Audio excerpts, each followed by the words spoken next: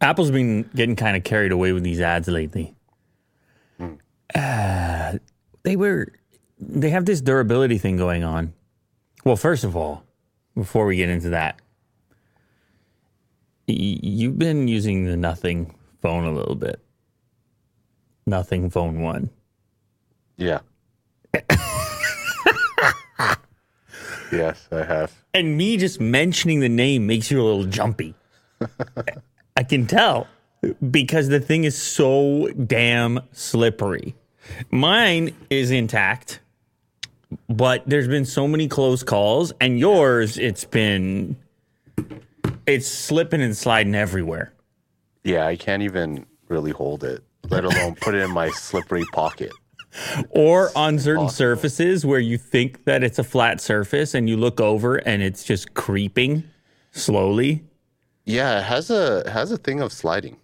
It's just constantly on a flat surface or putting it onto something. It's like sliding constantly. It's very slidey. Glass is very slidey. It's a bit tough to find cases for these things right now. I don't have a later case for it, which is a problem. But the thing, it just has launched in such select markets that it didn't make a lot of sense at the time to even make a case for it. But now I'm just realizing it's hard to use it in its current way and wear normal clothes and get in and out of cars and put it down on the arm of the couch or do any, it is so slippery. Yeah. Mine's dinged up a couple of times. Yeah, you just want to come clean on it. Yeah. He's lucky, and Will's has hit the pavement.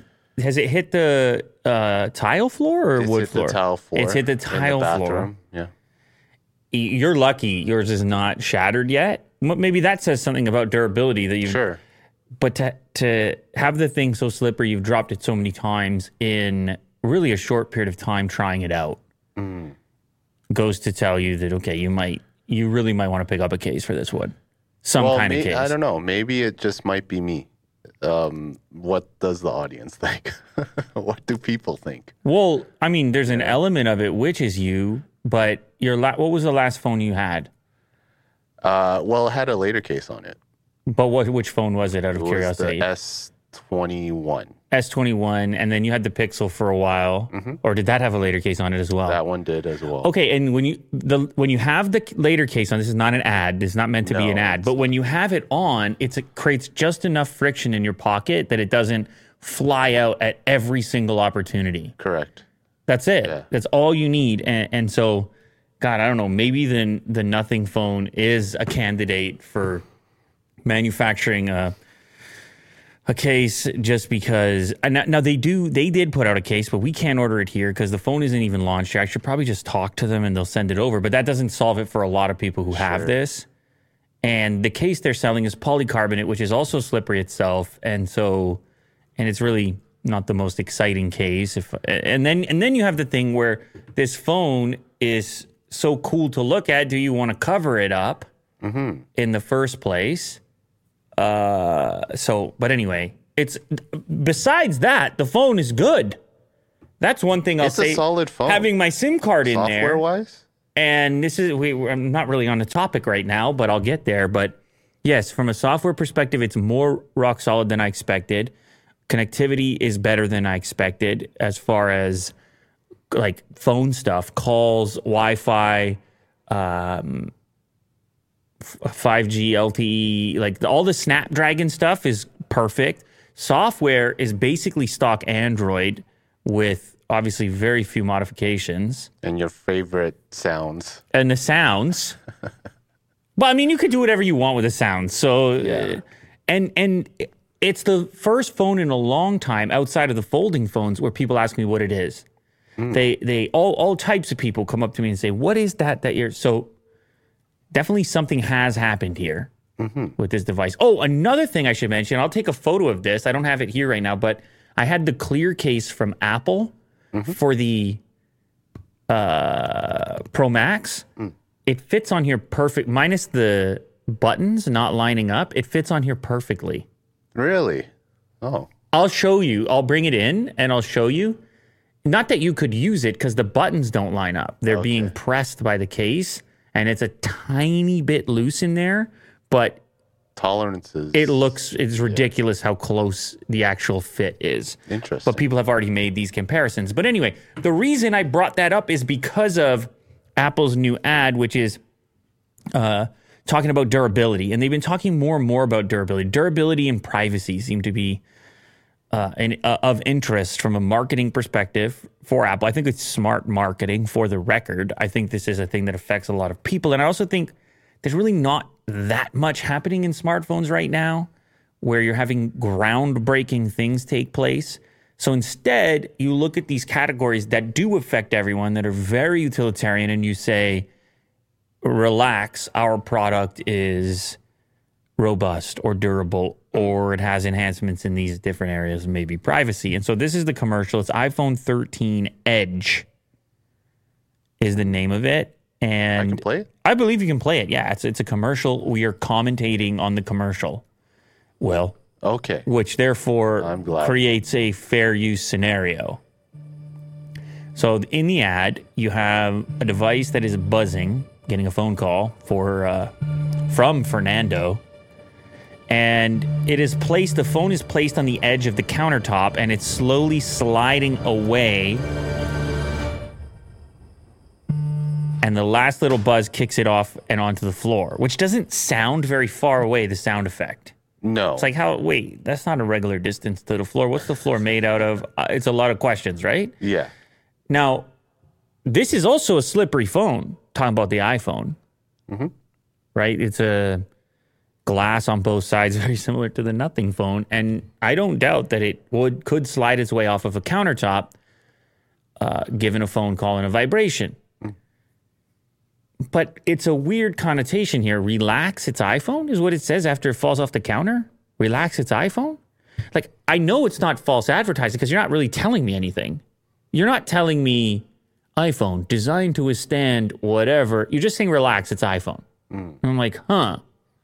I feel like there's some sort of subconscious thing going on here. There's some sort of deeper thing where you're going to perceive it as Apple telling you you can drop your phone, when in reality, what they're saying is, it's an iPhone and you probably have Apple Care and we have the best service in the world anyway. So even if anything happened to the phone, you'd be all sorted out.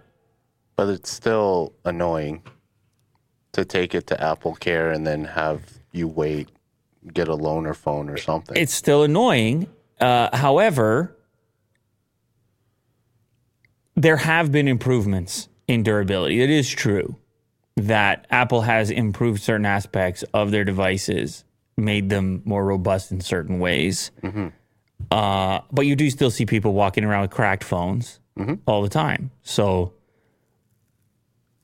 it's just an interesting angle. I think it's a smart marketing angle, but I don't know how many people buy this idea that because they have an iPhone and not another phone, they're less concerned when it falls off the counter.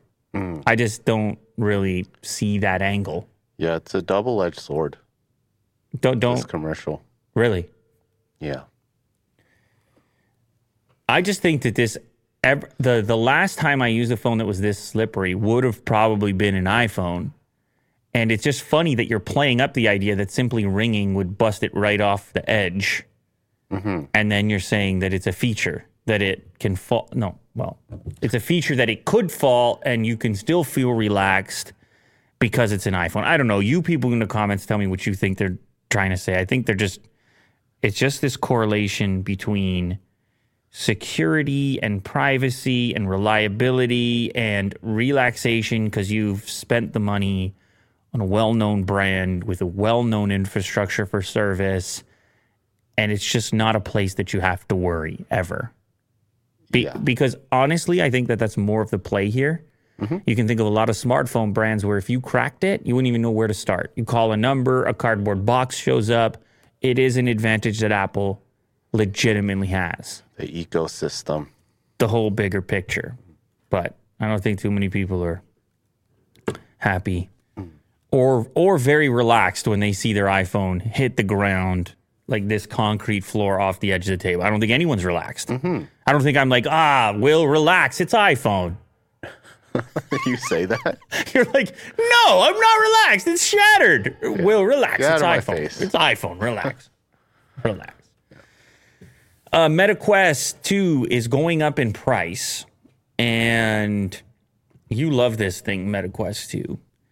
It seemed kind of like a good deal for a while at the price it was at. It's probably getting closer to what I would expect an item like the technology like that to cost, but it's always hard to make the adjustment to a higher cost when you've gotten something for a certain price previously.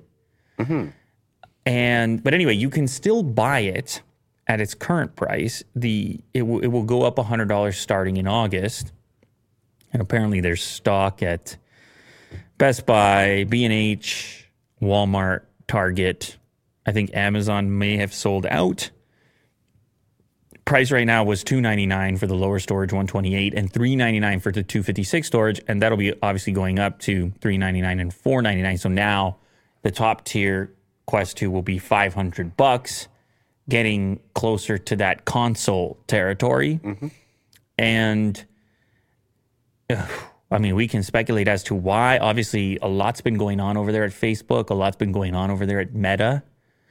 As far as pivoting, transitioning into this new company, this new entity, this new focus. I know initially the idea was, okay, since this is going to be the gateway into this metaverse, into this category of new products, we're going to give it to you as cheap as possible so more people adopt it. And it worked. There's a lot of people who bought the Quest or Quest 2. It worked good enough now that they can raise the price, or shareholders and board members sat around and said, why are we losing money on this headset? Mm-hmm. Let's bump it up. We're a little short on cash here. Also inflation. Like, how come Netflix can up their prices? How come Tesla can up their prices? We have one product that people like. Why can't we turn up the volume on that price tag? I don't know. But anyway, starting in August, you're going to pay more for it. So if you want one, probably better to get it sooner than later and save the $100. It's quite a significant increase, by the way. I should say that's not like $15. It's not like $20. You're going up $100, Will. Yeah, it's a big jump. It's a big jump. So, so sticking with Zuckerberg for a second, he recently told staff that Meta is in, this is the quote, deep philosophical competition with Apple to build the metaverse. Not a huge fan of Apple. I wouldn't think. I don't know. The beef over privacy, advertising, Instagram, so on and so forth, that may lead you into a philosophical competition for who controls what. Obviously, Apple's system is fairly closed, and he's saying ours will be open, and that's the philosophical difference. He said Meta will try to build more open metaverse tech. The word metaverse, borrowed from science fiction, hypothetical version of the internet, accessed via immersive technologies like VR and AR. We're approaching this in an open way and trying to build a more open ecosystem. Meta is trying to make its metaverse tech compatible with Android phones as well. He also stated Apple will create a closed ecosystem for its metaverse tech, and Meta will try to be more open. So, in other words, if people adopt Apple's version of the internet, privacy-focused, closed ecosystem, dependent upon a variety of hardware devices and software applications and accounts that are associated in one world and less interactive with the external world. Or you can imagine Facebook's version, at least the way they're propositioning it here, which is more like the current internet where there's many things plugged into it. Although I don't know why we would assume that they would be the right people to build that. Because I see all types of complaints happening right now on changes happening over at Instagram. They're like, what's up with Instagram? Instagram's just like another TikTok. Mm-hmm. That's what everyone's saying to me. It's like, why do I have 2 TikTok apps on my phone now? Because if you recall, and everyone's nostalgic, and they say, remember when I used to open Instagram and see a photo from a friend? No, you ain't seeing that now. You see a TikTok. That thing been gone a long time. Your friends? What friends? Yeah. You have friends? TikToks. You have friends on the internet? What? Where are they? Yeah. Are they, unless they're influencers, they're bye-bye, because it doesn't seem like an inviting place for the regular people to interact at the moment. Well, everybody got spooked by the TikTok stuff and started, doing what they did. But anyway, listen, we basically deliver our devices at cost or at slight subsidy. Getting back to this MetaQuest 2, this is Zuckerberg talking, or slightly more than cost in some cases. But the bottom line is our business is not primarily taking a premium on the devices. We want as many people to be interacting in there as possible. Part of that is having it an open ecosystem that's interoperable. Now, they would be saying, okay, and here's how we pay for that. We don't make as much money on the devices, so there's advertising that takes place. Well, there's your philosophical difference. It's Google and Apple, Facebook and Apple, whoever you want to compare to Apple. Apple, they'll just make boatloads of money on the closed ecosystem, the hardware devices that let you access it, and then whatever accounts you have associated with it, whether it be for news or entertainment or books or whatever else. So yeah, it's a philosophical difference. I don't know that one will specifically win out or that you will have this variety just like we do in the tech space currently, but he's in tight right now to create stuff quickly as the world seems to be crumbling around him in many ways. Now, speaking of TikTok, Instagram becoming TikTok, Rogan recently had a conversation about TikTok with who was on his show? It was Theo Vaughn. And he actually, Joe just went ahead and read some of the terms of service for TikTok. Oh, you're aware of this? You're nodding, you're aware of this? Yeah, I read about it. I watched the video, the clip on YouTube. Oh, easy there, Will. Stop doing so much research. All right. I read TikTok's terms of service. I went down a TikTok rabbit hole yesterday. This is Rogan's words. This is so crazy. Theo then says, is this good or bad? And Rogan, with an exclamation point, said, bad. And so here's some of the tidbits that he pulled out of there. Listen to this. Here's what the privacy policy says. We collect certain information about the device you use, access the platform, such as IP address, user region, user agent, mobile carrier, time zone settings, identifiers for advertising purpose, model of your device, device system, network type, device IDs, screen resolution, operating system, app, and file names. And here's where I think people get a little more scared. All your apps, your file names, the things you have filed on your phone, file names, types, keystroke patterns, or rhythms. What, Will? What? You don't like that one either? Yeah, just able to record exactly what you type. You don't like the keystroke idea? Oh. Yeah. Battery state, audio settings, connected audio devices, where you log in from multiple devices. Will be able to use your profile information to identify your activity across devices. We may also associate you with information collected from devices other than those you use to log into the platform. Sounds like a great app. Well, listen, I don't know. I think under scrutiny, there's a lot of apps where the terms of service or the privacy policy is you just be, wow, that's what it says in it. But certainly there's an extra level of scrutiny when it comes to TikTok and ByteDance and the foreign aspect of it and the Chinese ability to dive into that, to possibly request information that has been collected and so forth, and then questions about how that relationship operates. I mean, but that exists in many places to different extents where governments are capable of reaching into tech companies' databases and pulling what they see fit. Obviously, there's plenty of history on that. In this case, it's. I think maybe one of the concerning parts for people is that this is primarily an app that young people are really into. Young people seem to love TikTok and seem to be somewhat oblivious to how they're being data mined. Yes. And would just contribute information endlessly, possibly in exchange for entertainment. Anyway, so he goes on to be incredibly skeptical and to essentially say that this, or to possibly insinuate that this is a key component in the existence of TikTok, that in order to extract this information and so forth. I don't know that this is a surprise to anyone, but obviously it's news since Joe talked on the subject now, but TikTok has been under extreme scrutiny for a while now. Nothing new there. No. This episode is sponsored by Stitch Fix. Discover styles you love. Discover them easier. Do it easier. Do it online. Never mind the heading to the store, and I don't even know how to do that anymore. You know how you get the weird the room somewhere I got to go try something on? Walking? Yeah, I don't know how to do that anymore.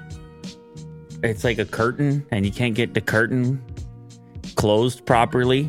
The smells. And somebody's like peeking in the corner over there trying to catch a look at you. Oh, no. This is the system for the future for fashion. You talk about your style, you do a quiz, they figure out who you are on Stitch Fix, what you like and don't like. Pieces are then picked for you. Stylists will send you pieces that reflect your style and fit your price point. It's going to show up at your door like everything else that you buy, and they're going to use different products from a number of brands to create this style. Brands that you're probably already familiar with. You can see a list of them here. Columbia, Club Monaco, Nike is on there, Levi's, Vans, Adidas. For any style, really, there's thousands of brands. Stuff shows up at your house. You only keep what you like. Everything else goes back. It's free shipping, easy returns and exchanges. Prepaid labels are included. It's no commitments, no subscription required. You don't even need to put these packages together that are going to look good together. More and more people are getting back into the offices. It's not just strictly remote work anymore. You might be thinking about your style. A lot has changed in the last few years.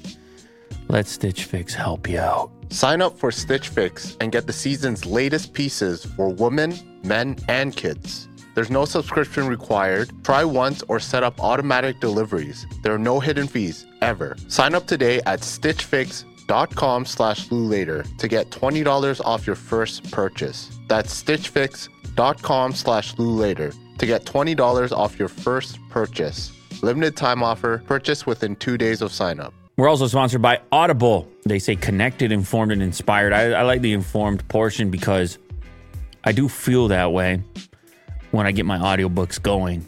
When I have the opportunity in the car, that's primarily how I listen. Man, there's nothing like a long drive with an audiobook.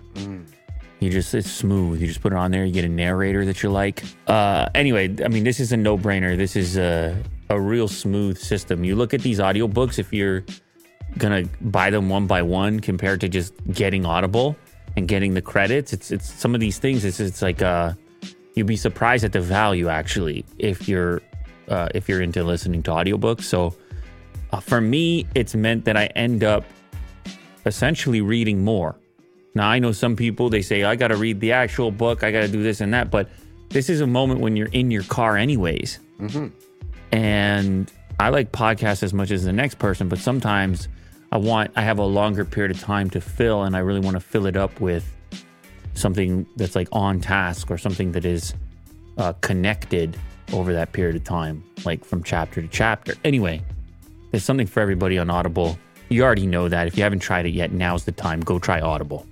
Audible offers an incredible selection of audiobooks across every genre, from bestsellers and new releases to celebrity memoirs, mysteries and thrillers, motivation, wellness, business, and much, much more. I just finished the book Can't Hurt Me from David Goggins. Super well read, and in between each chapter, there's a conversation between Goggins and the writer. So you get a little bit of the behind the scenes and the reflection of that previous chapter. It's a super cool format. Let Audible help you discover new ways to laugh, be inspired, or be entertained. New members can try it free for 30 days. Visit audible.com/LouLater or text LouLater to 500-500. That's audible.com/LouLater or text LouLater to 500-500 to try Audible free for 30 days. Audible.com/LouLater. Go check it out.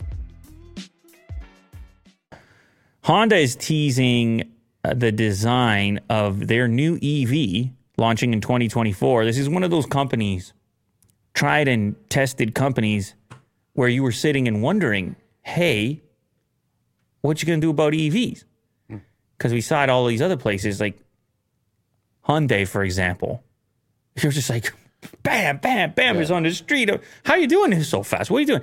All these designs. How are you doing this? And meanwhile, you've been staring at some other ones, Japanese companies. You've been looking at Toyota. You've been looking at Honda. They say, you guys got a plan for this or what? This catch you by surprise? We're going to need 5-6 years. Toyota, we already talked about. They got plans. They've shown stuff off. They even showed off a Lexus model. And now Honda's going to join the party 2024. It's called the Prologue EV. Of course, it's a kind of SUV type vehicle. And they will be pivoting to EVs, vowing to deliver 100% electrified sales by 2040, which seems like a long time, but it is something. This electric SUV is going to be based on GM's Ultium electric platform, actually, and it'll be delivered alongside an all-electric Acura SUV as well. So they'll have the Honda version, the Acura version, whatever the luxury version of it. However, they committed to an annual combined capacity of 70,000 units, so only 70,000 to be sold. And I watched a little bit of this video, how they designed it. They had a big VR component for collaboration. They're like, we could build it during COVID because we had the VR. We could walk around the car. We could work with teams in Japan and in the US. They also talked about how they wanted to create like a futuristic electric look, but they also wanted to fit into the showroom amongst the existing Honda vehicles. And so it's kind of, they don't give us the best view of it outside of the renders, the sketches. Probably the best sketch is actually back on the page there where the guy's driving. There. That's probably the best sketch you can get. I doubt it's going to look this long and stretched, though they did say in the video it's going to have a long wheelbase. But I guess this is just another player coming into it, coming to compete. We'll see what they have to bring in terms of novelty and in terms of other things that Honda's been known for, like reliability and things like this. Yes. I think there's customers out there. Cybertruck. So we had some news about Cybertruck recently that they're going to deliver it. Maybe, sort of, kind of, 2023. Anyway, some had wondered when you saw the original design of the Cybertruck, what does this mean for aerodynamics? Because that's a big part of the conversation with EVs, because you're always talking about range anxiety. Well, obviously, if you have a lot of drag, it might be taking a hit on range. And so most EVs follow some rough idea of curves and for superior drag coefficient, lack of drag. The Cybertruck was different. Here you had a pickup truck that had all these angles, all these sharp angles and edges. Nobody had really done that. And so you started to get curious about how they're going to deliver on these range estimates. But it turns out maybe it's not as bad as you might have thought, because here we have some aerodynamic performance simulation. And it's just a simulation. They don't have the actual vehicle at this moment. But this is Alex Lazaro Pratt, a CFD engineer for Numeric Systems, used the company's aerodynamic simulation technology to produce a study that he then released on LinkedIn. And what he found with this particular vehicle is that he could get the drag coefficient down to 0.39 CD, which, believe it or not, is quite a bit better than the average pickup truck, 0.55 and 0.65, somewhere in that range. That's pretty good. Now, he did go on to say, hey, if we had a couple curves in here, it'd be even better. Okay. He did go on to say, hey, if the tail didn't drop off the way it does, we could do a little better. And Elon has spoken in the past about possibly shipping the vehicle with removable side mirrors. I don't know if you remember this, because obviously we're going to pick up a little bit of drag right there. Yeah, this one doesn't have side mirrors, does it? In the simulation? Yeah, it doesn't look like a ton of drag's being created there. It looks like, you can see here, a lot of drag is coming from those fenders around those protrusions, the sharp edges around the wheel wells. You can see it's just dragging over there. Yeah. Yeah. So all the cool stuff sucks from this perspective. And I remember when I was looking at the Mercedes EQS, and I was like, man, the shape of this thing, it's just like a bubble. It's just like the simplest form. almost like a raindrop, sort of. Like almost like a natural form, which could be beautiful in its own way, but you started to wonder if all cars were just going to be boring because they'd all be the same shape because we'd all be battling for maximum efficiency. And obviously these weren't the motivations of car designers once upon a time when they were making all kinds of crazy shapes, which were fun to look at, but maybe not the most efficient. But maybe the Cybertruck proves that there can be somewhat of a balance, but you can see how the tail screws everything up at the back there, having the flat edge. But I'm going to say one more thing on this topic. When it comes to pickup trucks, it's a different part of the market, and they're already sort of boxy designs, and they're already not the top performers when it comes to drag. So maybe it's special rules for the Cybertruck compared to other EVs that are competing against cars. Do you want to win a $1 billion lottery jackpot? $1 billion? You sent this to me. I was like, wait a sec, $1 billion? Isn't that ridiculous? Like, I've never heard of this before. Inflation? $1 billion? Inflation? People need to see. That's insane. People need to see bigger numbers, even on the lottery, to pay for the modern life in 2022. I don't know.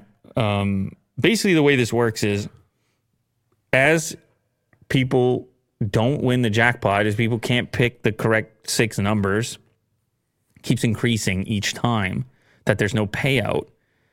And so this hasn't been won in weeks, apparently.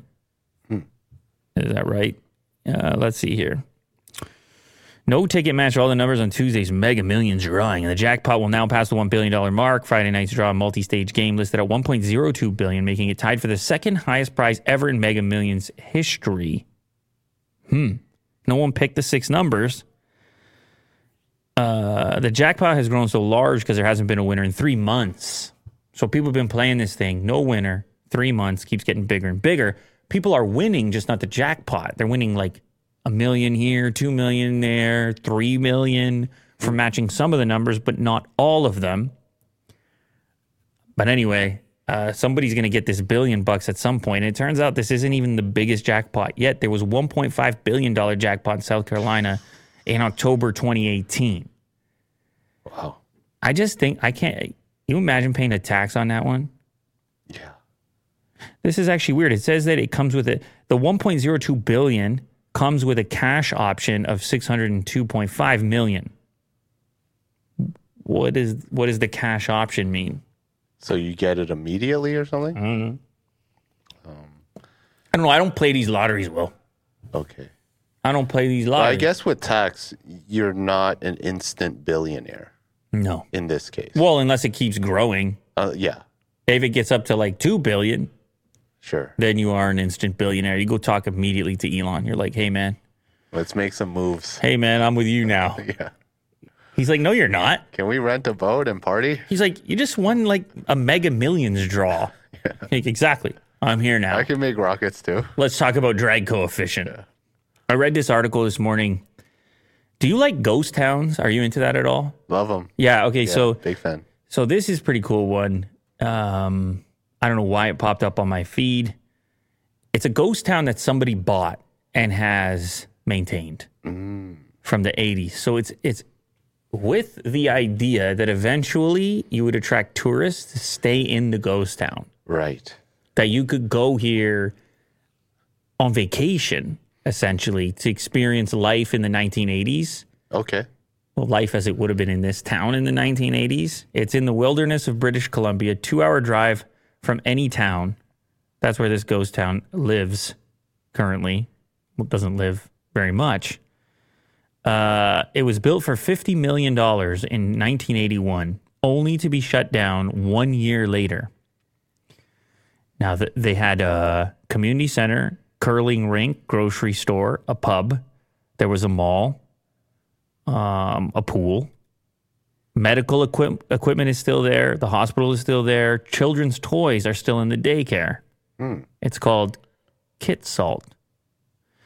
And there was a mining company that wanted to go in there, an American mining company. There's a material inside of there, molybdenum. And in order to appeal to workers to come in to mine it, they had to have some sort of community set up to say, hey, come move here. This is the way to live. Yeah, a lot of people buy like abandoned mining areas. You know, there's housing there because people need to live while they're mining. Mm-hmm. So, but yeah, now, I can totally see it. But nowadays what happens is they know it's going to be temporary. They only bring in temporary structures with the intent of taking them down after the mining is complete. In the 80s, they not knowing or not having access to that or just having a different approach, they would build an actual community in the same way you would build a community somewhere else, just more rapidly. And that's kind of what happened here. But what you end up with is a museum, essentially a time capsule where you can visit a small Canadian town from 1980. Very liminal. Of course. Look at the Sears, man. Look at the mall. Never stepped in. Some of these, apparently there was a newspaper. Okay, so there's a newspaper at the time, and the front page of the newspaper was talking about the opening of the mall. And then in tiny little print at the bottom of the newspaper, it said all mining operations to cease immediately. The mine is being shut down, something like this. So it's like, you can imagine the environment of the time of the kind of celebration of this cool new community and things opening up. What happened was the price of this particular material had crashed on the global market. I guess they found a bunch of it elsewhere. And so the mining company had to bail. They're like, this is no longer feasible at all. But it was happening in correlation alongside the event of the whole thing opening up. Yeah. It lasted like a year. So people, you can see it on the macro scale of like the mining company or those that were building these buildings, but picture it on the individual family scale of the promise and then the sales pitch to the family. This is the big move. This is our big moment. We're going to go up there. We're going to make it, honey. We're going to go up there. This is it. We're going to live our lives. We're going to hit it big. It's going to be perfect.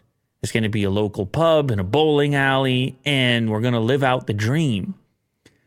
Only to a year later, escape immediately as everything sort of falls apart around you, except for the buildings themselves. You can see the sign is still up at the Royal Bank. The office will be closed as of 12 noon, Wednesday, October 12th. It closed to never reopen. That's the end of it. Oh, this looks like back rooms here with the yellow. Oh, so freaky. So I don't know why I get fascinated by this stuff, but yeah. Anyway, they're relatively well maintained. I mean, they're not perfectly maintained, obviously. Oh, this is the back rooms right now. But that's what it's based on, right? That's what it's based on. Like, that's what all that idea is based on. It's like this feeling of abandonment or supposed optimism in the past. Yeah, And because now you can it's almost just- like smell the dreams of the time. You can almost feel the promise of what could have been but wasn't. The schools and the gymnasiums and so forth. Yeah. There's actually, if you click there on the last photo from 1983 right there, we had the last drink in the Maple Leaf Pub. That was the bar, and everyone signed it that was there before they left the town for good and to never come back. And that was October 1st, 1983. So it almost feels like fiction, sort of. It almost feels too dramatic for regular lives. Yeah, very bittersweet. Right. I mean, this guy, whoever bought it, will revive it, right? Hopefully. Well, he doesn't know what to do with it, actually. Oh. It's there's speculation about the future. Obviously wants to preserve it to a certain extent, spends a lot of money to preserve it. And I presume at some point we'll try to monetize it by, here we go. The caretakers allow a few dozen guests each year through a former University of Northern BC program coordinator. For a fee, you can drive 2 hours down a barely passable road. The caretakers open the lock gates and let you into a time capsule that you can sleep in overnight.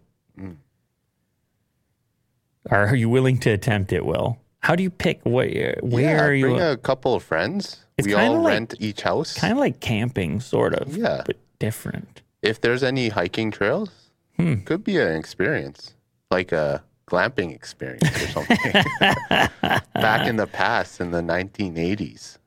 Yeah, the current owner has talked about it becoming a spiritual center, a wellness retreat, an LNG facility, and much more. Nothing has taken hold. The owner continues to funnel money in to preserve it in case something materializes. Some people were saying in the comments that they could have shot Stranger Things here. Oh, yeah. They could just find a totally. town like that, abandoned. I don't know if this is vast enough for a show like that, but I thought you might find that interesting, Will. Very cool. All right, you sent this one over.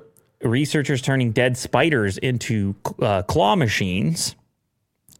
Yeah, very strange. And you might look at that and think, oh, did they find a way to revive dead spiders? They didn't, actually. The way this works is that these spiders, they basically use hydraulics to extend their limbs. I didn't know that, actually. They have a cavity there in their bodies, a chamber contracting to send blood outward, and the hydraulic pressure allows a spider to extend their legs.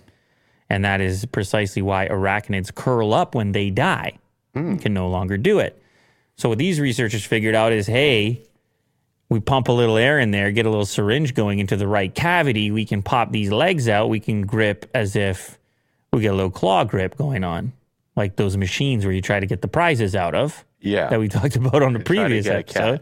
Boom. Look at that. That's kind of cool. Decent grip. I mean, with these spiders, they're kind of just picking up little foam cubes. But of course, the research exists for advancement in the area of soft robotics, untapped types of actuation and materials. So the idea that all robotics, like there might be some bio versions, which might have properties that could be more capable than our idea of robotics, which is strictly nuts and bolts and metals and so forth. They mentioned the fact that, it's a spider, so it's organic and it can decompose, unlike a robot that has zero waste. Yeah. But what about if you died and they turn you into a claw grabber? I don't want that at all. This is very strange. You just I'm a puppet. They just lower you down. You pick your dead body, picks things up. No, well, you wouldn't work that way anyways. Spiders would do a better job. How about this for the last story of the day?